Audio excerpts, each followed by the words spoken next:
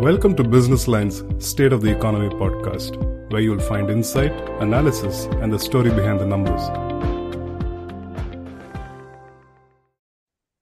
Hello and welcome to yet another edition of Business Line's State of Economy podcast. I'm your host Haripriya, a tech reporter for the newspaper. In today's episode, we will be talking about how the Indian IT sector in India is leveraging generative AI, as the top tier companies are now actively making AI specific investments. We have with us today Siddharth Pai to give us more insights. Thank you so much for joining us today, sir. My pleasure. Thank you, Haripriya, for having me. So to begin with, in the last couple of months, we have seen all the IT majors making AI announcements.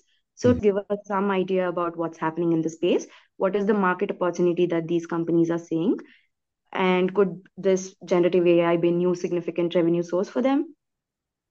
Sure. People have been following this curve for a while, realize that this is not something that's very new. It's been happening for a while. So let me, step back a little bit and talk about why there's so much excitement now suddenly. In the last 3 years or so, there have been 3 or 4 remote labs, as well as labs that are associated with specific firms such as Microsoft and Google, Facebook, and so forth, that have been working on something specific called generative AI, which is a little different than the overall AI that's been in play for the last several years. In fact, even with generative AI, none of the mathematics or the algorithms are new in any fashion. They are decades of years old in terms of how computers work through to come up with output. The only difference being that they are now able to deal with very, very large parts of data and very, very quick computing in order to be able to come up with usable output. So the main change that's happened in the last several months is the introduction of 2 or 3 specific players, such as OpenAI's ChatGPT, Google's BERT, which was also now being called Bard, which is part of their search engine, and a few others. One is Facebook, and then a few other independent and open source players as well. Since ChatGPT came out, the curiosity based upon what it could do was extremely high, because it was able to actually come up with cogent, coherent answers, or answers, so to speak, which seemed as if there was actually a real human being talking on the back end. So this actually represented suddenly a step change in the view of AI, and lots of people who took up to it in a big way. So now it's taken up the public imagination in a large way as well.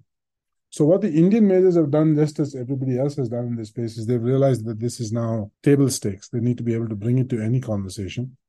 And so they've all started off their own little pieces of work with respect to it. I'll stop talking here because there are some very specific pieces that they've been doing, which basically increase their productivity. But I'll stop just to make sure that, I've the overall sort of landscape as I've just laid it out. Did get the context, sir. So given that that's the context, I think basically the realization has been with most of these firms that there is a significant increase in productivity that they can offer to their clients, either by doing work for their clients or by using generative AI in-house for their own work. So let me be very specific.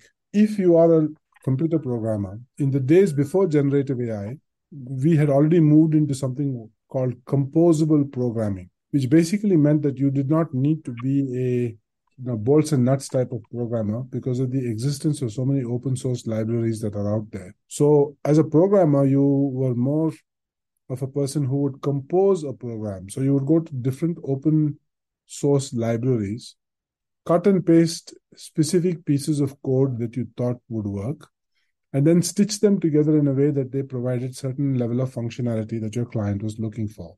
Of course, you had to test and make sure that it actually worked correctly, and you would have to make changes to whatever it is that you stitched together. So you were bringing in all these different pieces from different parts of the web where they were available. The salient difference now with generative AI is you don't need to go yourself and do this searching anymore in order to bring the components to stitch together, or for that matter, even stitch the components together. You can give a very, very simple command to generative AI, which automates that process for you. So it's basically automating the process of what is already freely and openly available on open source libraries across the web. So the productivity for you as a programmer now has gone up exponentially because you don't have to sit there and find all these libraries like you used to have to. It comes to you pre-stitched or semi-ready-made, so to speak. So now you are spending time not so much on the scraping of this code from various sources, you're spending time on making sure that the composition of it is right and that it will actually, in fact, increase the productivity of what you're trying to do. So in many ways, the job of a programmer has become partially redundant, but also much easier. So if you look at the kind of expectation that firms such as McKinsey, for instance, have been talking about, they've been talking about these generative AI pieces of that are coming together have the potential to automate some of our work activities to the extent of 60 to 70% of what we are doing today, which is a significant amount. So, for instance, if one were writing an essay or if I was writing a column like I do each week for various newspapers, instead of having to go and find all the source information myself, I can just ask a chat GPT to put something together. Now, of course, it's up to me to make sure that the information that it's using is correct and is more or less answering the questions that I'm putting to it, but I don't have to go out and find it myself. So the 60 to 70% increase in the amount of time decrease in the amount of time that I'm spending in trying to put some of this together today is actually a huge productivity boost. That then says, if you start taking it further, its ability to manage natural language, its ability to manage specific queries, which are normal conversation like you and I are having right now, is going to change the way we work. So the overall view is that will translate into somewhere between 1 and 3.5 percentage points annually to overall productivity growth across all labor classes, not just like I said, a programmer or somebody who's writing information or stitching together images or whatever. So there is a step change significantly in terms of how I can automate the work that I do, especially if it's creative and especially if it's generative. So creative would be things like writing essays or articles, would be things like putting together image collages, and would also be things like putting together computer programs. Don't forget that computer programmers are also creators. They're putting together pieces of code which work to give a certain specific business output or function. So the creativity part of it over there is taken over by generative AI and makes their job significantly easier. Interesting. So sounds like there's a lot of potential, but given that investments previously, whenever there's a new tech introduced, something like a metaverse or a blockchain that we saw in the recent years, the same kind of huge announcements were made, but nothing much has materialized it from much as what we understand. Yeah. So do you think generative AI will be something like that, or is this something that can add more value and these investments are not just a part of hype cycle and the interest won't really fade out after a time? So that's a very good question. So a couple of things. One is that, as I pointed out at the beginning of this conversation, nothing is really fundamentally different. These algorithms and the capability of them for them to output what they're outputting have been around for decades. What has changed is now the ability for one of these programs to go out and crawl the whole web and find out all the information that's out there and come back to you in a cogent fashion in a short time.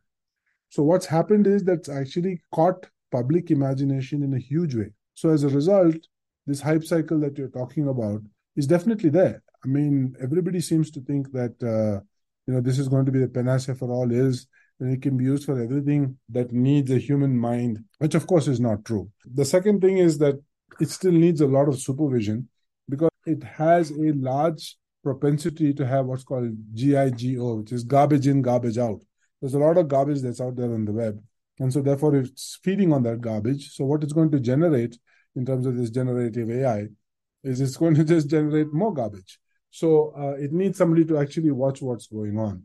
So the reason why I think it's got so much of hype is because of the uptick that this is seen. And it's a gimmick, at the end of the day, if you just ask a simple question and you get a 1,000-word answer in an essay format in response, it obviously is a gimmick which will take your attention and everybody is willing to use it and see what it can do for their jobs. But to your question about whether it will work the same way as blockchain or whether it will work Web3 or some of the other things that are out there, I think we're yet to see. I think it'll certainly make certain aspects of the work easier. But to say that is a panacea for all ills or it's going to shift and create a new paradigm like blockchain was supposed to, I don't think it's going to happen as quick as some people out there are predicting it. Blockchain, as you correctly pointed out, has been around since 2007. So here we are sitting 16 years later, and it's really not changed very much. But the only thing we have is cryptocurrency that's based on blockchain because people have actively especially places like banks, which can be disintermediated, have actively stopped it being picked up. That can happen with technology like this as well, because it still makes a lot of mistakes.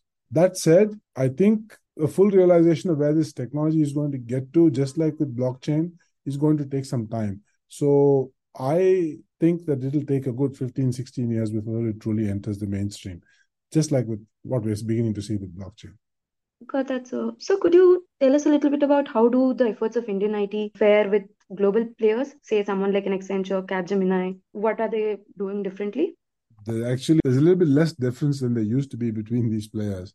But I will say something. The ability to clearly express what is happening from a client perspective by spending more time closely with a client has always been an advantage of the likes of an Accenture or a Capgemini, because they are on site with client most of the time. While they do have lots of people back in India or in or the Philippines or other areas where they've got offshore development going on, that's only a portion of what they do. The Indian IT majors, it's the other way around, because consulting is only a portion of what they do. Most of what they do is offshoring and IT outsourcing.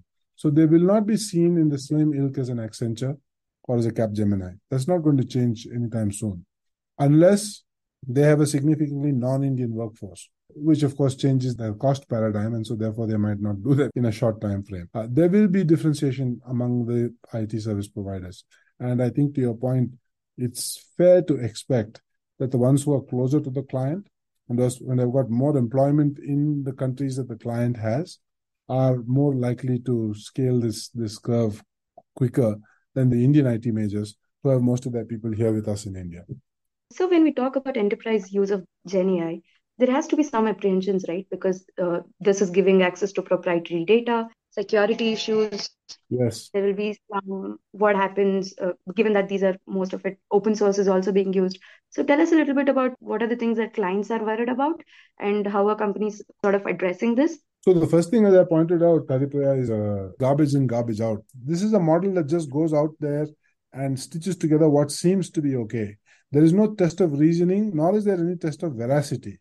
They're still asking, if you look at, for instance, ChatGPT, GPT 3.5, GPT-4, and so forth, they're still asking for input from users like you and me to say, was this output good? Was it not good? What's wrong with it? Can it be changed? Was it factual? Was it not factual? It has not yet reached the point where when you get something that's generated from Gen AI kind of engine, it's not reached a point where you're 100% sure that what is coming out with is true or correct. Second, it has a propensity to bias things based upon the bias of what's already out there. So people are worried about things such as racial bias or other biases that may already be out there. But I'll tell you, let me say how that will shift in terms of true business use case. Let's say, there is data out there that shows some kind of discrimination against a certain set of people by, say, an insurance company or a bank.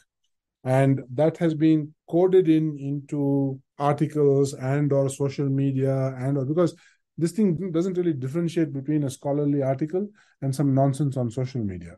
So if somebody has put a lot of stuff on social media which is, say, is defamatory to one particular community, it's likely that sort of bias could be pulled into an insurance company's underwriting of insurance policies for clients or to a bank's underwriting of loans for clients. And you don't want those sorts of biases to be pulled into the machine, because then it becomes just sort of very, very difficult to pull out. Today, the fact that you've got human beings overriding this process does allow for some of those biases to be taken out. But tomorrow, if you abdicate to the machine and the machine has got this garbage coming out, then you're in trouble.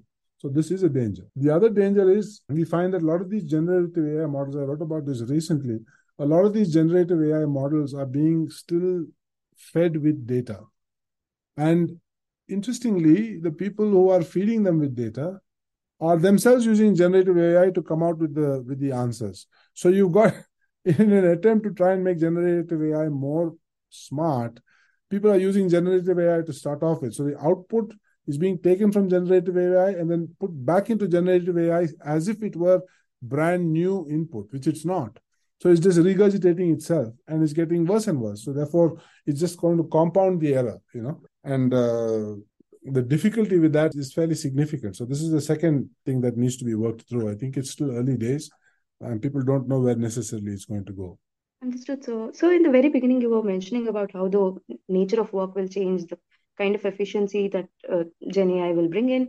Do you think this kind of technology can completely replace jobs?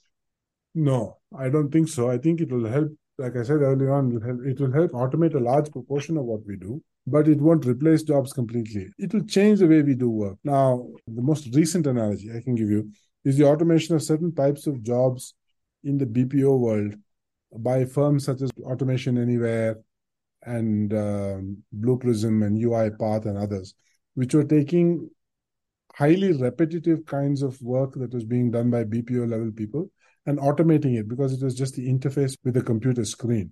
So what did that do? Did that reduce the number? People started talking in terms of virtual employees, the number of bots they had, and so forth. Did that reduce employment there? Yes, it did, because it automated certain functions which are just repetitive.